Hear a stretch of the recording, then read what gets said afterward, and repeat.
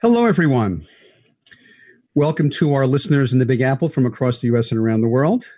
I'm Jeff Goodman, and this is Rediscovering New York. Professionally, I'm a real estate broker with Halstead, and I love New York. Rediscovering New York is a weekly program about the history, texture, and vibe of our amazing city. And we do it through interviews with historians, local business owners, nonprofit organizations, preservationists, local musicians and artists, and the occasional elected official. On some shows, like tonight, we focus on an individual New York neighborhood. We explore its history and its current energy. What makes that particular New York neighborhood special? Sometimes we host shows about an interesting and vital color of the city and its history that's not focused on one particular neighborhood. Prior episodes have covered topics as diverse and illuminating as American presidents who came from, lived in, or who had some history in New York. There were about half of them, by the way. The history of women activists and the women's suffrage movement in the city. We've talked about African-American history in the city going back to the time of the Dutch. History of the city's LGBT community and the gay rights movement. We've explored the history of bicycles and cycling. We've looked at the history of punk and opera. They were different shows, even though I'm a fan of both. We've looked at our public library systems. We actually have 3 in New York. We don't have 1 or 2. We have 3. We've looked at our greatest train stations and even some of our bridges. After the broadcast, each show is available on podcast. You can get us on iTunes, Spotify, SoundCloud, Stitcher, and some other services. Tonight, we are journeying to the Bronx, to Riverdale, which is one of my favorite neighborhoods in the Bronx and one of the most beautiful. Our first guest is a Rediscovering New York regular and the show's special consultant, David Griffin. David is a lifelong architectural enthusiast, providing creative sales-enhancing services for the national real estate community. He's the founder and CEO of Landmark Branding. His clients include architects and design firms, in addition to developers, brokers, and marketing companies. David's Room at the Top series, co-hosted with Jennifer Wallace of Nascent Art New York, is the only ongoing networking series in real estate to feature tours of Manhattan's greatest buildings, and I've been lucky to participate in some of them. David's latest blog, Every Building on Fifth, documents every single building on Fifth Avenue, from Washington Square right up to where Fifth Avenue ends at the Harlem River, in Harlem, by the way. His writing has appeared in Real Estate Weekly, Metropolis, Dwell, and the National Trust's Preservation Magazine. David, welcome back to Rediscovering New York. Hi, Jeff. Thanks for having me. Sorry we're not in studio again due to the pandemic, but it's great to be able to see you. And you have such a good connection tonight, too. The picture is so clear, crystal clear on Zoom. Thank you. You're a regular, and some of our listeners know you and your background, but some don't. You're from the greater area, but not from the city itself, at least not originally. No, I grew up on Long Island until I was about 12, and then we moved up into the Hudson River Valley, which is where my grandmother was living, and we've been here more or less ever since. I have lived in the city for quite a while as an adult after college. I always sort of considered myself a New Yorker, as New York was always the city. That's where you went to go into the city. And it was sort of, when you're in this area, you begin to notice older buildings and their histories. And it just was something that kind of led one thing to another, to an interest in architecture and the built environment. I mean, New York has one of the most fabulous built environments in the world. How did you get interested in architectural history, and specifically in New York architectural history, David? Well, my siblings and I were among the earliest children to be actually workers for the New York State Park system. Or I should say a park in New York State. Old Bethpage Restoration hired us as costumed interpreters when we were all very little, and we wore clothing from the period of the 1850s, 1860s, so around the American Civil War, and we demonstrated how children would have played games back then, what sort of games, children played, things like tops, blocks, that kind of thing. We had a chance to actually stay over occasionally in some of the old houses that had been moved to the museum. And I think that really kind of awoke something in me where I was sort of like, wow, these buildings they're old. They're not like new buildings. They have a sort of a story that they can tell. They've seen things. People have lived here, lived very different lives. And that just one thing led to another. And it's always been something that sort of interested me throughout my life. It's kind of the wheres and the whys and the whats of the environment around. Well, Riverdale actually, when so much of New York is really old, it's had people from Europe here for almost 400 years. But one question I always like to ask, and we're also going to touch a little bit on the history of Spuyten Duyvil. Spuyten Duyvil is right below Riverdale in a little space of land across the Harlem River. Kind of like Dumbo and Vinegar Hill, people sort of associate them together because they're the same geographically, and you cross the river and you feel like you're in Riverdale when actually it's first in Spuyten Duyvil. Were there local native Lenape peoples living in what would later become Riverdale before it was settled by Europeans? Yes. I mean, the Lenape people lived up and down the entire length of the Hudson River Valley and throughout the state. They were less populous in places like the Catskills because the terrain was so uneven and game was a little bit harder to sort of manage, although they had hunting expeditions that went into the mountains. But the entire area around here was a populated place, very much so. Mm. Well, before we talk about European settlement in Riverdale, there's a colorful bit of history that you shared with me earlier that involves this part of the Bronx, right across from the northernmost part of Manhattan Island. What happened? It's sort of one of the very earliest sort of folk heroes, if you will, in what has now come to be American history, although it happened at the time of the Dutch colony. So the United States was not, even an idea back then. There was a man named Anthony von Corlear, who was a trumpeter for the Dutch garrison set up then in New Amsterdam. And he was noted to have a very lively personality. He was rather peppery. He was very stout. When he wasn't working for the garrison, he also played music at dances and things of this nature. And he was, one of those kind of larger than life figures.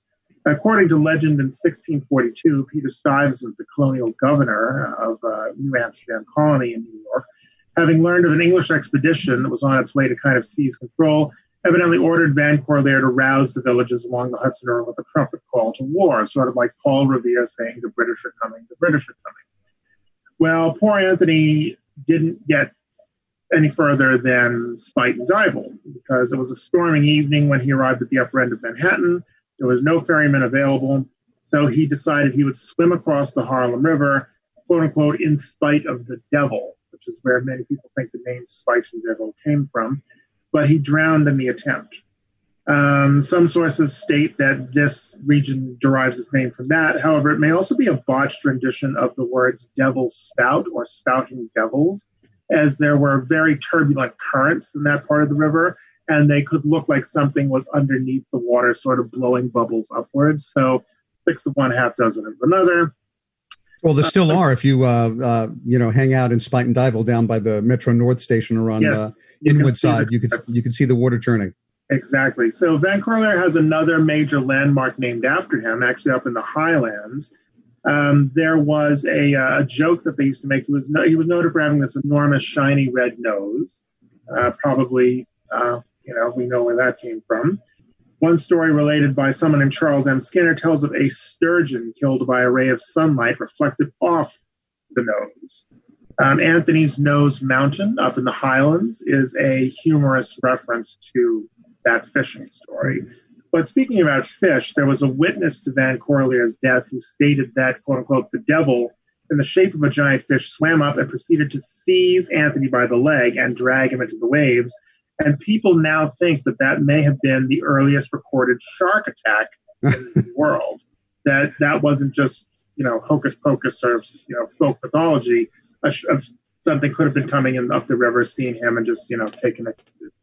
Well, one of the things I love about New York is that New York has it all, as A. Beam used to say, former A. Beam, including apparently the first recorded shark attack in the world. When did Europeans first started to settle in Riverdale? Well, there were settlers from the colonial period, but there weren't very many of them. And then finally, in the late 17th century, Frederick Phillips, who was the Lord of Phillips Manor in Westchester County, at this point, this was now a British colony. So he received permission to construct a bridge across Spuyten Duyvil Creek and charge tolls. So Kingsbridge was located roughly south of to where West 230th Street is today, and it opened in 1693, the original bridge. So this helped open up the location as a whole to gradual development, although it remained relatively untouched until the 19th century. It was still very, very rural. And then even in the 19th century, you had the beginning of what became the age of estates, as wealthy New Yorkers moving up from Manhattan established big country farms up in that neck of the woods. So you had lavish properties, but they were surrounded by farmland. They were surrounded by vast lawns. It wasn't suburbia the way we would think of it now, and it wasn't what it looks like now either. It was houses kind of staked out over large portions of land, a little bit like Millbrook up in Dutchess County. Now, I want to go back a little bit. I just realized something that one of the New York City New Amsterdam got its charter in 1653, due in no small part to this guy named Adrian van der Donck. His estate was mostly in Yonkers by the water, but it did go down into Riverdale. There's a great book about Van der Donck and about how New York got its charter. It's called The Island at the Center of the World, written by Russell Shorto, who has said he would be on my show sometime. I'd hopefully talk to him about colonial Dutch history. So now we moved to the 19th century, and then estates started to be built in the area. Are there any remnants of those estates today? Yes. In northern Riverdale, what is now the Fyldston area was part of the estate of Major Joseph Delafield, who purchased 250 acres in 1829 and named it after an ancestral estate in England. One of the most remarkable houses to survive is Grayston, which is one of the largest domestic designs of James Renwick Jr., who was the designer of St. Patrick's Cathedral, the main building at Vassar College, and the castle at the Smithsonian Institution. So it's quite an amazing structure that sort of works in both English and Dutch Gothic motifs. It was expanded over the years many times, and currently, I believe, was restored extensively in the 1990s, early 2000s, and is now a private home. So, and that still sits on a nice plot of land. I think Renwick also designed the smallpox hospital, which is on Roosevelt Island. Yes, and I've got to say, from my window, he actually designed the All Saints Church, which is down the block from me on 130th Street and Madison Avenue. Okay, that is a gorgeous church too. But yeah, he was a very, very talented designer, and not much of his domestic output survives in contrast to the churches and public buildings that he did. I think probably the most significant estate to survive from that period, when there were large houses surrounded by these very garden-like environments, is Wave Hill, which is really quite magnificent. It's one of the most beautiful sort of locations, I think, in the Bronx, or actually in the city itself. The original house was built in 1843 for the lawyer William Lewis Morris. William Henry Appleton was a very famous publisher, moved in, and he enlarged the house extensively within the 1860s, 1890s. He added greenhouses, he added gardens.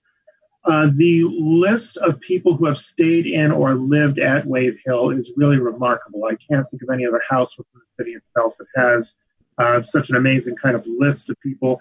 Thomas Henry Huxley, who was an associate of Charles Darwin, helped bring evolution by natural selection to the public's attention. Theodore Roosevelt's family rented Wave Hill during the summers. Mark Twain leased it for 3 years. The Harriman family built the house next door. It was later rebuilt in 1927 in the colonial revival style.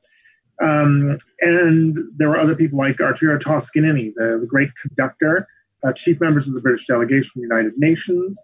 And then finally in 1960, the suggestion of Robert Moses, the Perkins Freeman family, who then owned the house, deeded Wave Hill to the city of New York. In 1983, it was added to the roster of National Register of Historic Places, and then was renamed Wave Hill in 1987 and opened to the public as a botanical garden and historic home. The thing that really makes that place so marvelous, in addition to the fact that the house is very distinguished, the gardens are absolutely amazing, but the views of the Palisades and the Hudson River are just stupendous. Riverdale is on the highest point in New York City. That's actually as high as the actual city goes. So there are various locations around Riverdale where you can actually see, for example, the Empire State Building, or you can see the George Washington Bridge. But in Wave Hill, you just have this amazing view of the river and of the Palisades that I think is really very difficult to find in terms of like a garden location, except, of course, for Inwood Park and the area around the cloisters, where you also get something of that. All right. Well, we're going to take a short break, and when we come back, we're going to continue our program on Riverdale and continue our conversation with my first guest, David Griffin of Landmark Branding. We'll be back in a moment.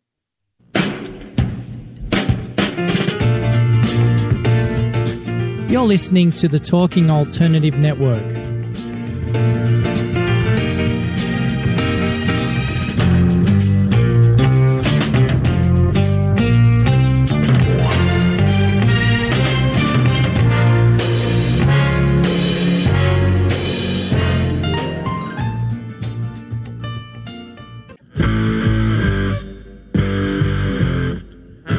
Do you run or are ready to open your own business? Hi, I'm Jeremiah Fox. I've been operating and opening small business for the last 25 years, and I'm the host of the new show, The Entrepreneurial Web.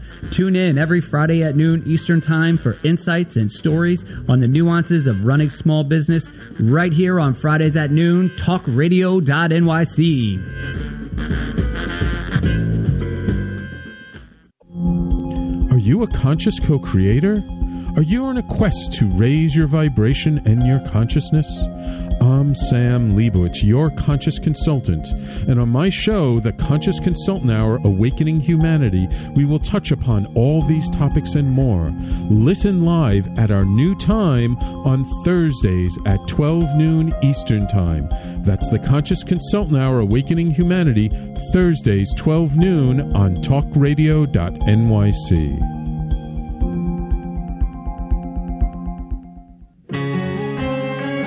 Talking Alternative Radio, 24 hours a day.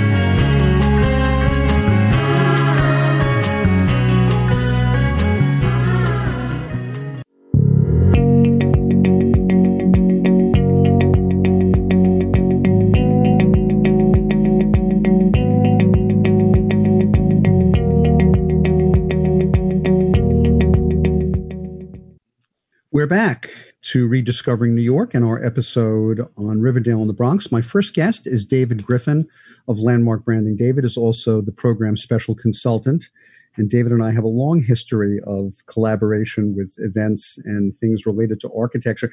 David, tell us a little bit about Landmark Branding and what you do. Well, Jeff, I provide creative services and support, marketing support for real estate professionals, brokers, developers, tenants of historic and architecturally significant buildings, designers and architects. I've worked with them all. I do everything from text for websites to creating VIP events, special tours, working on promotional materials, outreach to both prospective clients and prospective buyers.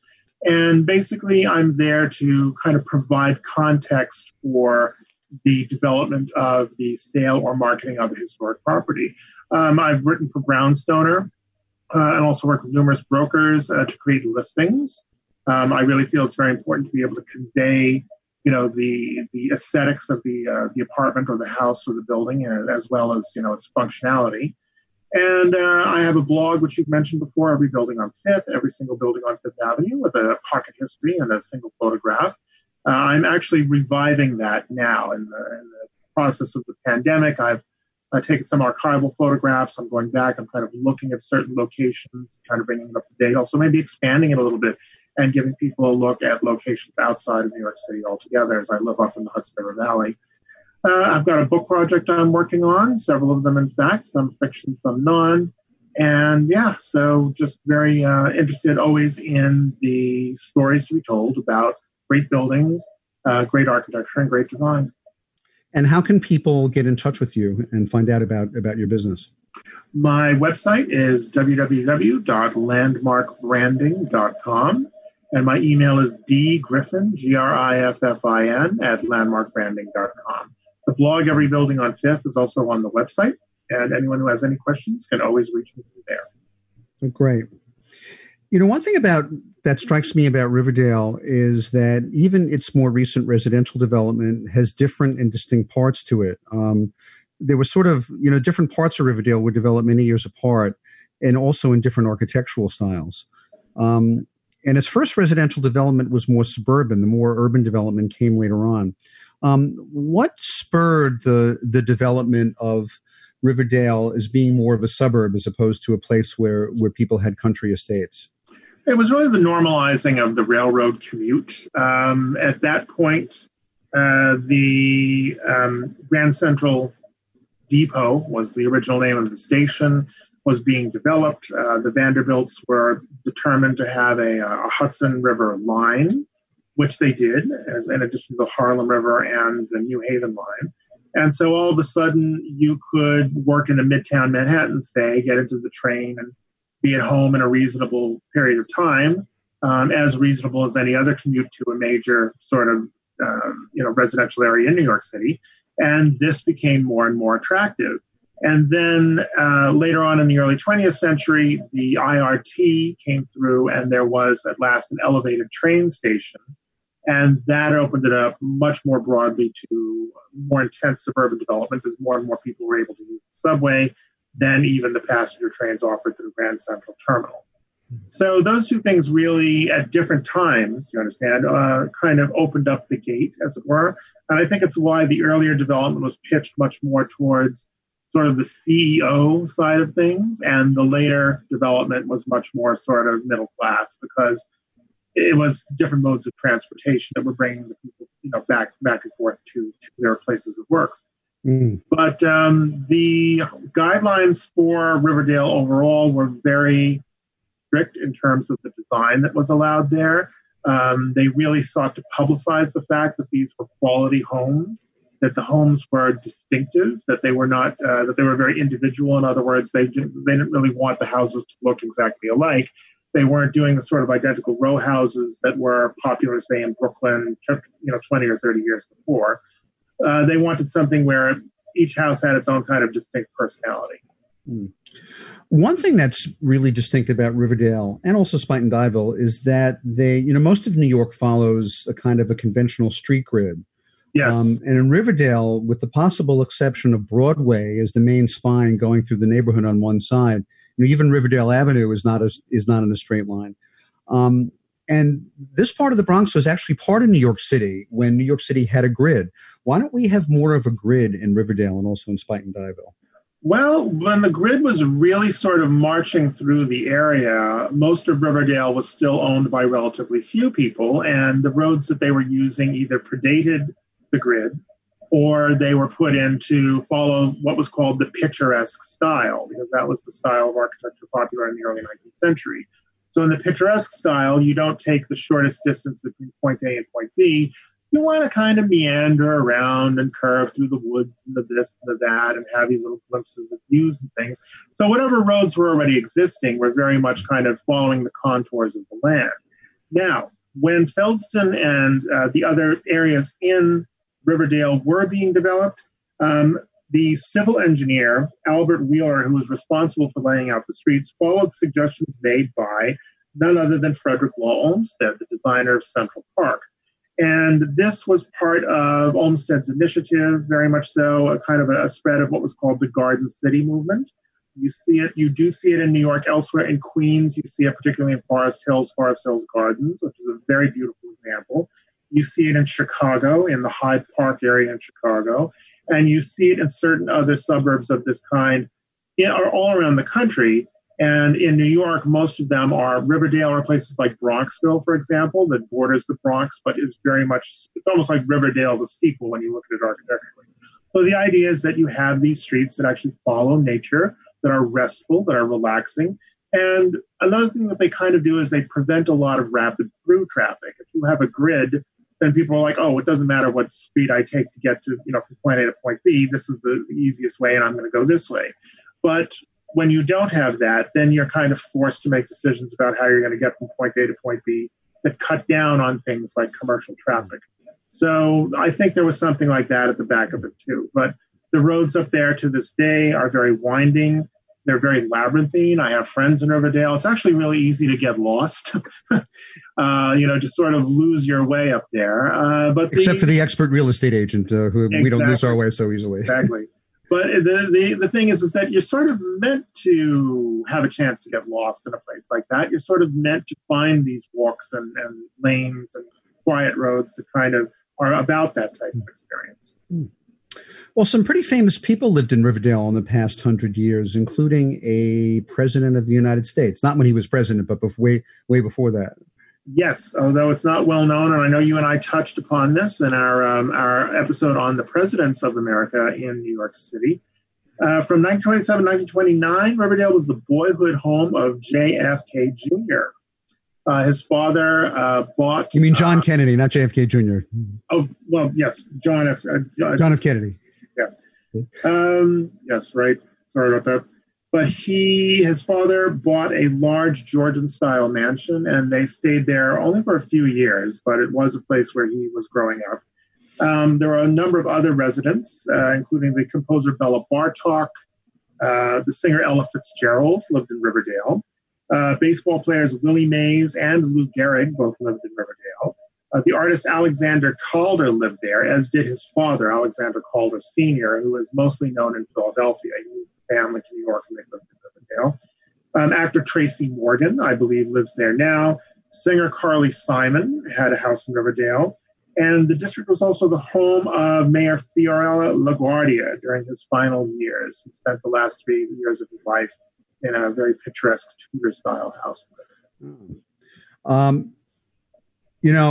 I didn't realize this until we spoke shortly before the show. There was another very large house built for a historical figure who never actually occupied it. It was neither a church, a monastery, a convent, nor any other religious institution. Do you want to talk about the House of Jesus? This is sort of the one famous person who didn't live in Riverdale. In 1928, there was a woman named Genevieve Ludlow Griscom, and she was a member of a small religious group called the Outer Quarter of the Order of the Living Christ. And she had deep pockets and built an enormous mansion for the express purpose of being the home of Jesus Christ. He did not manifest himself. I don't know if it was because he didn't like the house. But regardless, it fell into disrepair and was derelict for many, many years under successive owners. Finally, it was bought in 1987 by an entrepreneur named Jerry Kabutin, who renovated it into an even more opulent house. And it recently sold in January of 2017 for $6.25 million. So, but that is, I think, the only house purposely built for, well, Jesus Christ Superstar in the entire country. That was not, of course, a church of some sort, which is also obviously the house of God, and therefore his son can come and stay. Riverdale is known for some really famous schools. Yes. There are a number of them. It's home to two of what are called the Hill Schools. One is the Horace Mann School, and the other is the Ethical Culture School in Fieldston. The third, which is called Riverdale Country School, lies just outside Fieldston to the north. And the district borders Manhattan College, which is located in Manhattan College Parkway, which is the neighborhood's southern boundary, commonly accepted southern boundary. And the third largest park in New York City, actually, it borders Riverdale. It's Van Cortlandt Park. Yes, it is. I think the only parks that are larger are the ones out in Queens. And the other thing about that park is that, along with Fort Inwood, is one of only two parks that they know have old-growth forest left in them to any significant extent. So there's a tract of that park that is still wild and dates back to before the coming of white settlers. And David, in the minute we have left, where is Riverdale now as New York neighborhoods go? What kind of a place is it to live? We're going to also touch upon that with our second guest, who'll be on in a couple of minutes. Riverdale, it continues really to be a very desirable area. I've been up there very recently, as I do have friends who live in the area. It really is just one of the most beautiful neighborhoods in New York. And I'd say it's one of the most beautiful neighborhoods, urban neighborhoods in the United States. They have there's a lot of demand for it. It's one of the most sort of expensive neighborhoods in New York City. It's considered one of the most sought after residential neighborhoods. There are apartment buildings up there as well that were developed from the 50s onward. Some of them are smaller, sort of low 6-story red brick ones. We have a couple really larger ones. But there's also a lot of historic districts. There are 2 major historic districts in Riverdale that protect something like 500 buildings between them. And so a lot of the old characters kind of guaranteed, fortunately, to remain even as newer development begins to intersperse itself throughout the area. Mm. All right. Well, David, thank you so much for being our first guest on our show about Riverdale. Our first guest has been David Griffin of Landmark Branding. David's also the special consultant for Rediscovering New York, and you can reach David and see his work at www.landmarkbranding.com. Yes. We're going to take a short break, and when we come back, we have a special guest. I don't think I've ever had someone who was in the baking business before, but this is just not any old baking business. This is a really a stalwart and community place where there's great cake. I'm going to leave you in suspense for about a minute and a half. We'll be back in a moment. You're listening to the Talking Alternative Network at www.talkingalternative.com. Now, broadcasting 24 hours a day. Talking Alternative.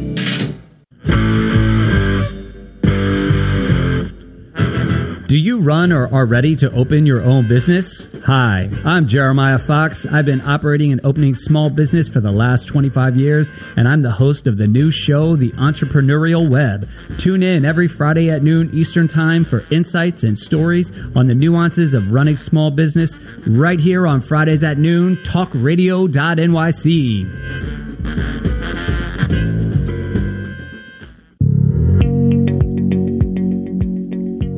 Do you love or are you intrigued about New York City and its neighborhoods? I'm Jeff Goodman, host of Rediscovering New York, a weekly show that showcases New York's history and its extraordinary neighborhoods. Every Tuesday live at 7 p.m., we focus on a particular neighborhood and explore its history, its vibe, its feel, and its energy.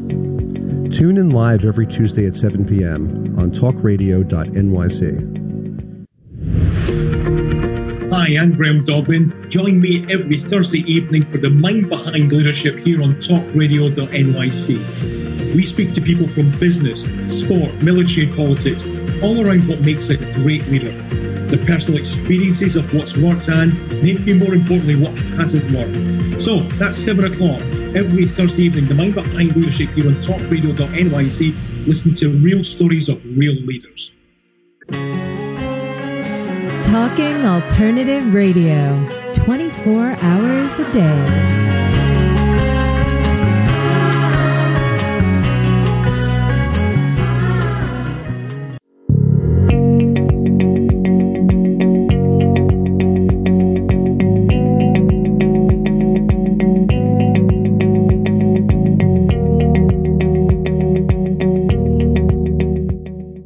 We're back, and you're back to Rediscovering New York.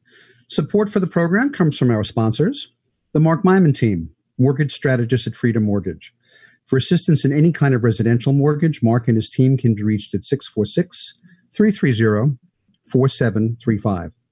And support also comes from the law offices of Thomas Siaka, specializing in wills, estate planning, probate, and inheritance litigation. Tom and his staff can be reached at 212-495-0317. Our show is about New York, its neighborhoods, its history, and the myriad textures of New York City. There's another great show on the air about New York, and specifically about the business of real estate. Good Morning New York with Vince Rocco, my friend and colleague at Halstead. Vince's show airs live on Tuesday mornings at 9 a.m. You can hear him on voiceamerica.com and also on podcast. You can like this show on Facebook, and you can follow me on Instagram and Twitter. My handles on those channels are Jeff Goodman NYC. If you have comments or questions, or if you'd like to get on our mailing list, please email me, jeff@rediscoveringnewyork.nyc. One other note before we get to our second guest: even though Rediscovering New York is not a show about real estate, when I am not on the air, I am indeed a real estate agent in our amazing city, where I help my clients buy, sell, lease, and rent property. If you or someone you care about is considering a move into, out of, or within New York, I would love to help you with all those real estate needs. You can reach me and my team at 646-306-4761. Our second guest on Rediscovering New York on our program about Riverdale is Betty Campbell Adams. Betty is the owner and manager of Lloyd's Carrot Cake, the venerable boutique bakery that was started 35 years ago by her husband, Lloyd Adams. She began running the company immediately following his death in 2007. Over the years, not only has Lloyd's developed a large following, it has garnered great reviews. New York Magazine rates the carrot cake in Lloyd's as one of their critics' favorites. The Daily News has labeled it as, quote, 24 karat good. Lloyd's carrot cake has been featured on the Food Network's The Best Thing I Ever Ate. It was noted in O Magazine as being good to the last crumb. And if all that wasn't enough, in 2018, Lloyd's was honored as the Taste of New York by the New York Hospitality Alliance. It has to be the most reviews of carrot cake I've ever heard in my life. Betty is a cable industry veteran. Prior to taking over the family business, she was the director of marketing for Time Warner Cable of New York. But her work doesn't stop with commercial. She's involved in nonprofits. She's on the board of the Child Welfare Organizing Project, an East Harlem organization whose mission is to change and improve the quality of services provided to families affected by New York's child protection systems. She's also board member of KRVC Development Corporation. It's an organization supporting local initiatives that build and enrich communities in Kingsbridge, Riverdale, and Van Cortlandt. And also the Riverdale Main Street Alliance. In 2017, Ms. Campbell Adams was honored by the New York State Assembly as the Bronx Businesswoman of the Year. Betty is a native of Puerto Limon in Costa Rica. She immigrated with her parents to the United States and New York as a youngster. She attended elementary and junior high school in New York and is a graduate of City College of the City University of New York. Betty Campbell Adams, a hearty welcome to Rediscovering New York. You are muted. Hold on a second. I think you have to unmute yourself. There we go. Thank you, Jeff. Thank you so much for having me. How old were you when you moved to New York? I was 10 years old. What was it like being 10, coming to not just a new country and a new city, but I've not been to Costa Rica, but I think it's pretty quiet by New York standards. What was it like immigrating here as 10 and then being thrust into a big city, a new country, a new school system? You know, it was quite exhilarating for one. I was so looking forward when my parents told us to sort of prepare ourselves mentally for this trip that we're going to make to the United States of America, New York in particular. I started reading all kinds of books about New York and sort of envisioning, you know, what it would be like. So I was really excited about being here. And I came here and really got thrust into the swing of New York, you know, with my friends at school. And so I made it's sort of a quick transition. It was not difficult for me, I have to say. Mm. Well, you attended City College, Betty, which really is the crown jewel of the City University. After that, you established your career in marketing. What was your path after college that took you to the world of marketing? Well, you know, while I was at college, I got involved in my college radio station. And that sort of piqued my interest in communications. And so, you know, I took a couple of courses in communications and I went to get my FCC first class license. At the time, a woman having a first class FCC first class license was quite a thing to have. And so I did that and managed to land a spot. After I got the license, I managed to land a spot at the cable company. And so that was sort of the beginnings of my cable and marketing career. Oh, well, that's one thing that you and I share. Aside from having had a career in marketing, I sold advertising.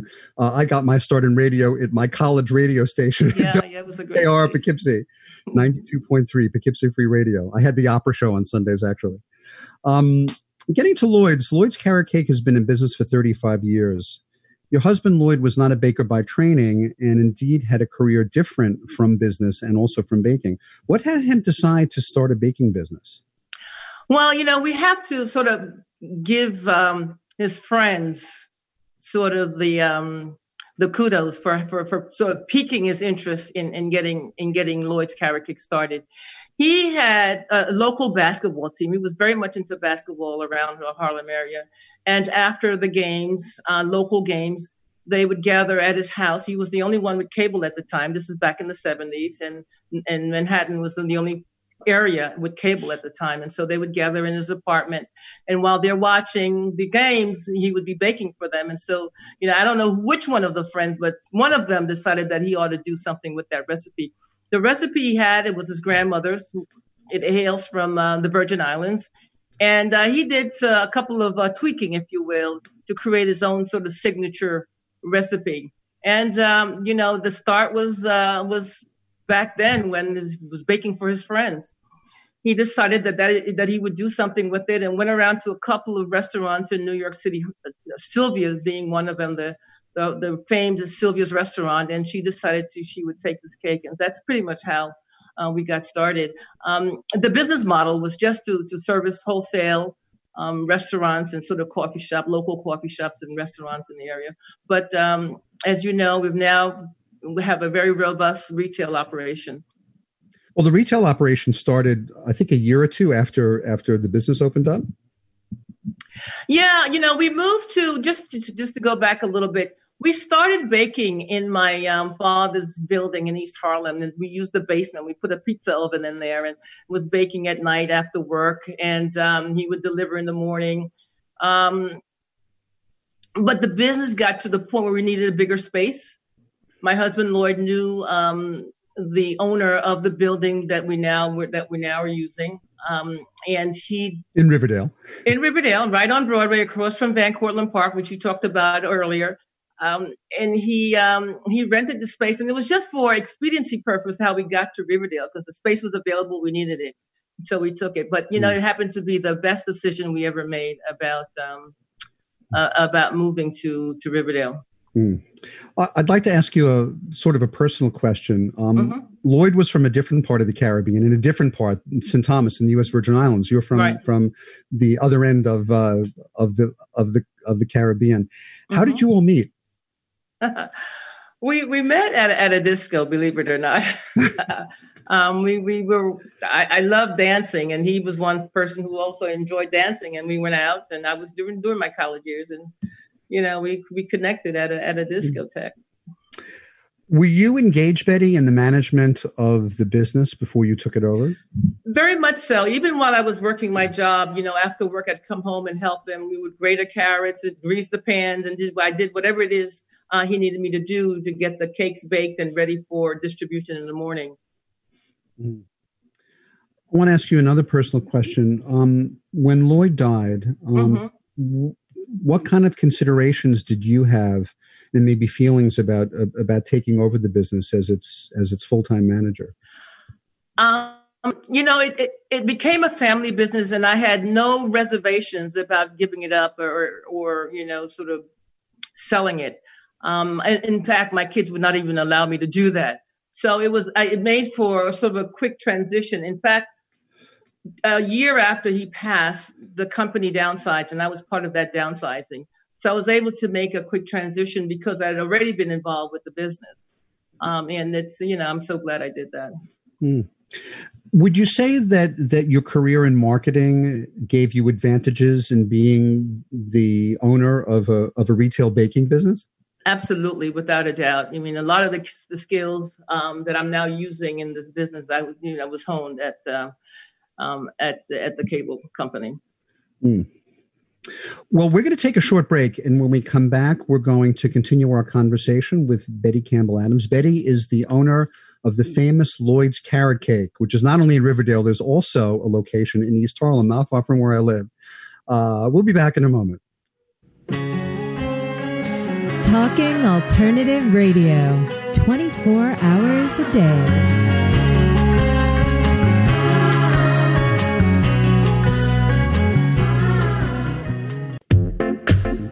Are you a curious person, always asking questions? Do you desire to be in the know?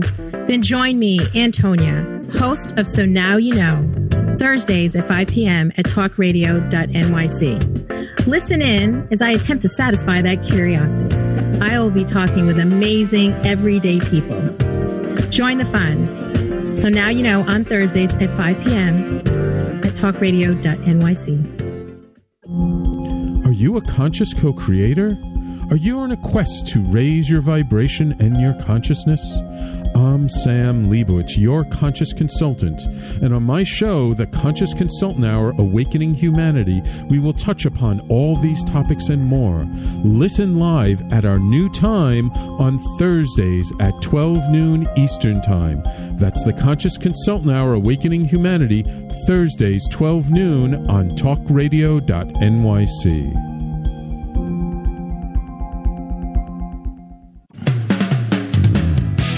TalkingAlternative.com.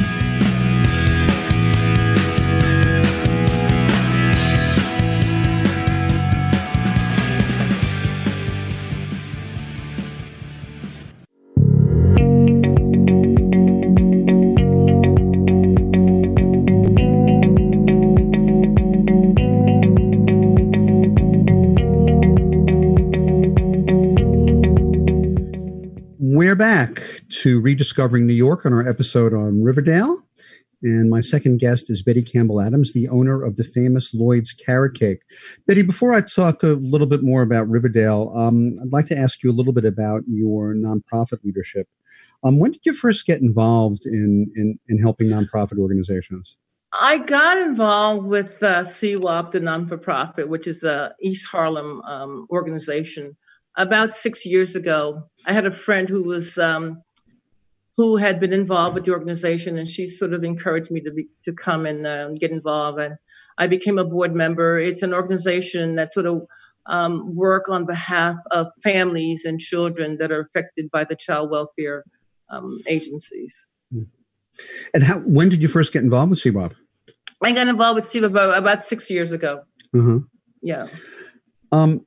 You also live in Riverdale, aside from having your business's main location. How long have you lived in Riverdale for?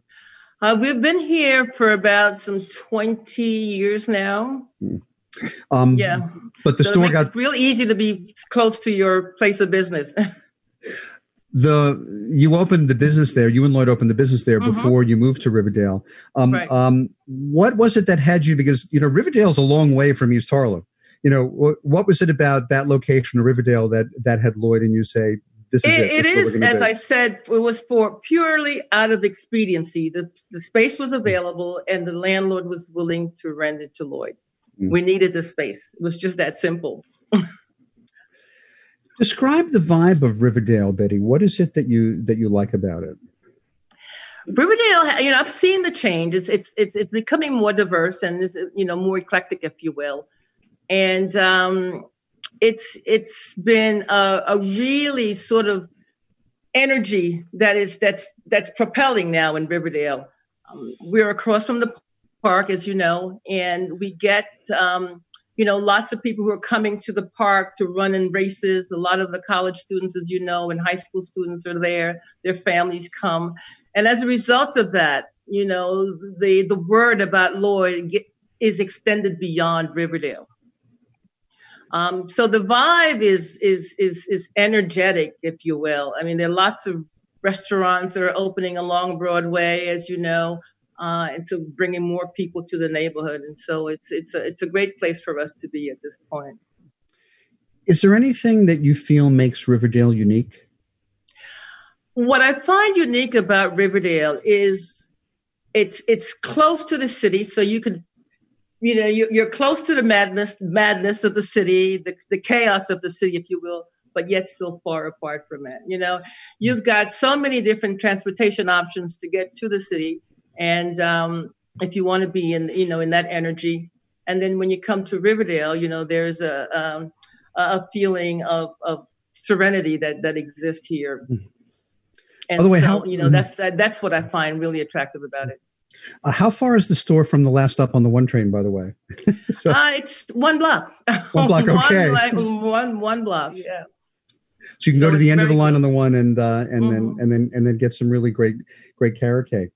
Do you know if most of your customers for your Riverdale store actually live in Riverdale, or do they come from other places to get their fix? Our customers come from so many different places, and they're always anxious to tell you how far they've come. Whether it's from Queens, Long Island, New Jersey, or Brooklyn, whatever it is, they want to let you know where they've come from. So, in fact, I think I'd put up a map just to sort of, note where all our customers are coming from. But yeah, they're coming from all over. And yes, we do have a significant amount of our customer base are Riverdalians, but a lot of our customers are coming from so many other places. And you also ship your cakes not only across the U.S., but people have taken them outside the country. That's exactly right. And just recently, during this pandemic time, we've teamed up with Goldbelly, and so now we're shipping cakes around the country. But yeah, people, and that's another thing too. When they're taking our cakes to other places, to other countries, they're also anxious to tell you where they're taking it. So we get that as well. I used to have an interesting experience. I used to live in Borum Hill, about a 5-minute walk from Junior's. And when I used to travel, I would go to Junior's and I wouldn't get their cheesecake that shipped. I got their strawberry cheese pie. And when I got on the plane, you'd always know who were the New Yorkers because they would see that bag and they would go, and they think, oh, someone's really lucky to be getting that. The same is true with people who get Lloyd's Carrot Cake.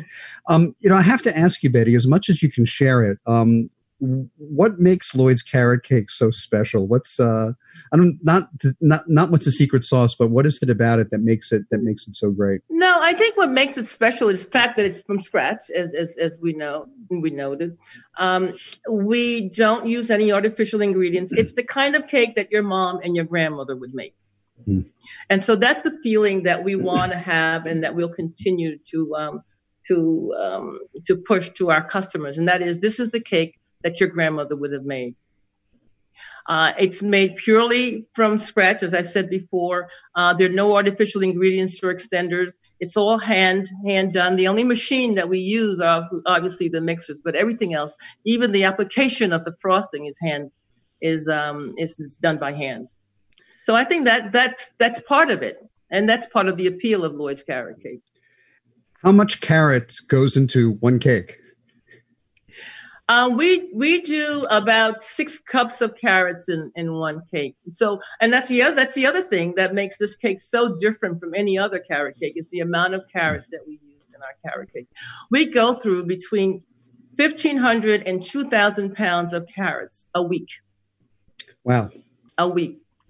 And Bugs Bunny heaven. And I've said this before, a lot of people use pineapples as fillers and, sort of moistures to moisten their cakes. We use the carrot and the juice that comes from the carrot. And that's what I think is so special about what we do. Well, aside from CWAP, you're also involved in several business organizations in and around Riverdale, including the Riverdale Main Street Alliance. Right. As a business owner, Betty, is there anything that you struggle with in Riverdale? What I struggle with in Riverdale is I think there needs to be more of a collective with the Riverdale Merchants Group. And while I am part of the Riverdale Merchants Association, it's just a very small group. We were hoping that we could sort of bring in the Southern group, the Southern Riverdalian merchants. That's the one thing that I see that I think is missing, is sort of a more cohesive work with all the Riverdalian merchants. Is maybe a clue to someone who may be thinking about opening up a business. Is there any kind of business that you wish were in Riverdale right now, but that wasn't? I'm just trying. I mean, Riverdale there are lots of restaurants. I think that some artist enclave, I think is also could be used in Riverdale. I'm just trying to think of what else would be missing. I mean, we have a lot of businesses here. Is there any special advice that, as someone who lives in Riverdale and has done business there for 35 years now, is there any special advice that you would have for someone who's looking to open up a business in Riverdale? Keep doing what you're doing. Keep doing it. When we got here, the business was slow. The retail business was slow. And it took a while for us to get traction on the retail side. And so what I say is just stick with it. Speaking of sticking with it, do you see yourself opening up another Lloyd's in another location? We're thinking about it. We've gotten so many requests to open Lloyd's, whether it's in, the South in South Carolina, whether it's Florida, Georgia, but there are other places that we are considering. And so I think in the next year or so, we'll give it some more thought and maybe put a plan together. Oh, Well, you already have one in my neighborhood. I got to get my butt down there. I actually don't have to go to Riverdale to enjoy Lloyd's. That's right.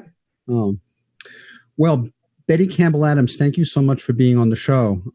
Our second guest has been Betty Campbell Adams. Betty is the owner of Lloyd's Carrot Cake, the famous Lloyd's Carrot Cake, which is located on Broadway across from Van Cortlandt Park and a block from the last stop on the 1 train. Thanks for having me. Thank you for being here. Well, we've just finished this week's trip to Riverdale with Betty and David Griffin as our guests. If you have comments or questions about the show, or if you'd like to get on our mailing list, please email me, jeff@rediscoveringnewyork.nyc. You can like us on Facebook. My handle there is Rediscovering New York with Jeff Goodman. And you can also follow me on Instagram and Twitter. My handles there are Jeff Goodman NYC. Once again, I'd like to thank our sponsors, the Mark Myman team, mortgage strategist at Freedom Mortgage, and the law offices of Tom Siaka, specializing in wills, estate planning, probate, and inheritance litigation. One more thing before we sign off. I'm Jeff Goodman, a real estate agent at Halstead in New York City. And whether you're selling, buying, leasing, or renting, my team and I provide the best service and expertise in New York City real estate and in Riverdale. To help you with your real estate needs, you can reach us at 646-306-4761. Our producer is Ralph Storier. Our engineer is Sam Leibowitz. Our special consultant is, yes, David Griffin of Landmark Branding. Thanks for listening. We'll see you next time.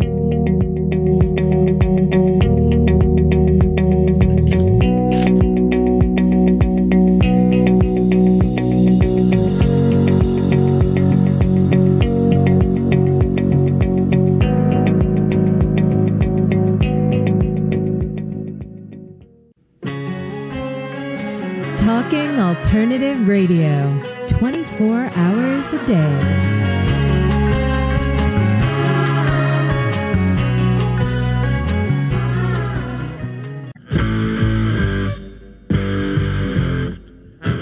Do you run or are ready to open your own business? Hi, I'm Jeremiah Fox. I've been operating and opening small business for the last 25 years, and I'm the host of the new show, The Entrepreneurial Web. Tune in every Friday at noon Eastern Time for insights and stories on the nuances of running small business right here on Fridays at noon, talkradio.nyc.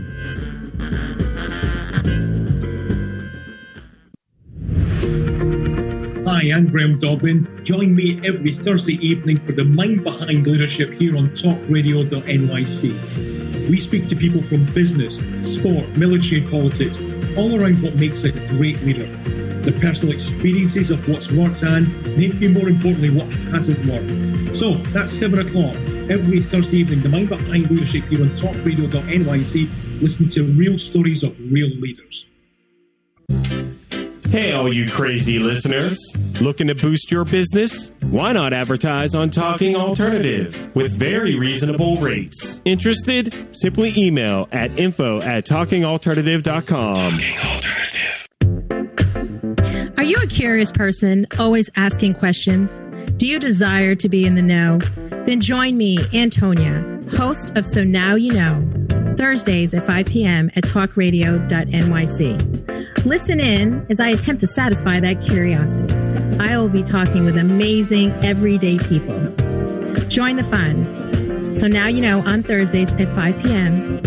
at talkradio.nyc. You're listening to the Talking Alternative Network at www.talkingalternative.com. Now, broadcasting 24 hours a day. Talking Alternative. Do you love or are you intrigued about New York City and its neighborhoods? I'm Jeff Goodman, host of Rediscovering New York, a weekly show that showcases New York's history and its extraordinary neighborhoods. Every Tuesday live at 7 p.m., we focus on a particular neighborhood and explore its history, its vibe, its feel, and its energy. Tune in live every Tuesday at 7 p.m. on talkradio.nyc.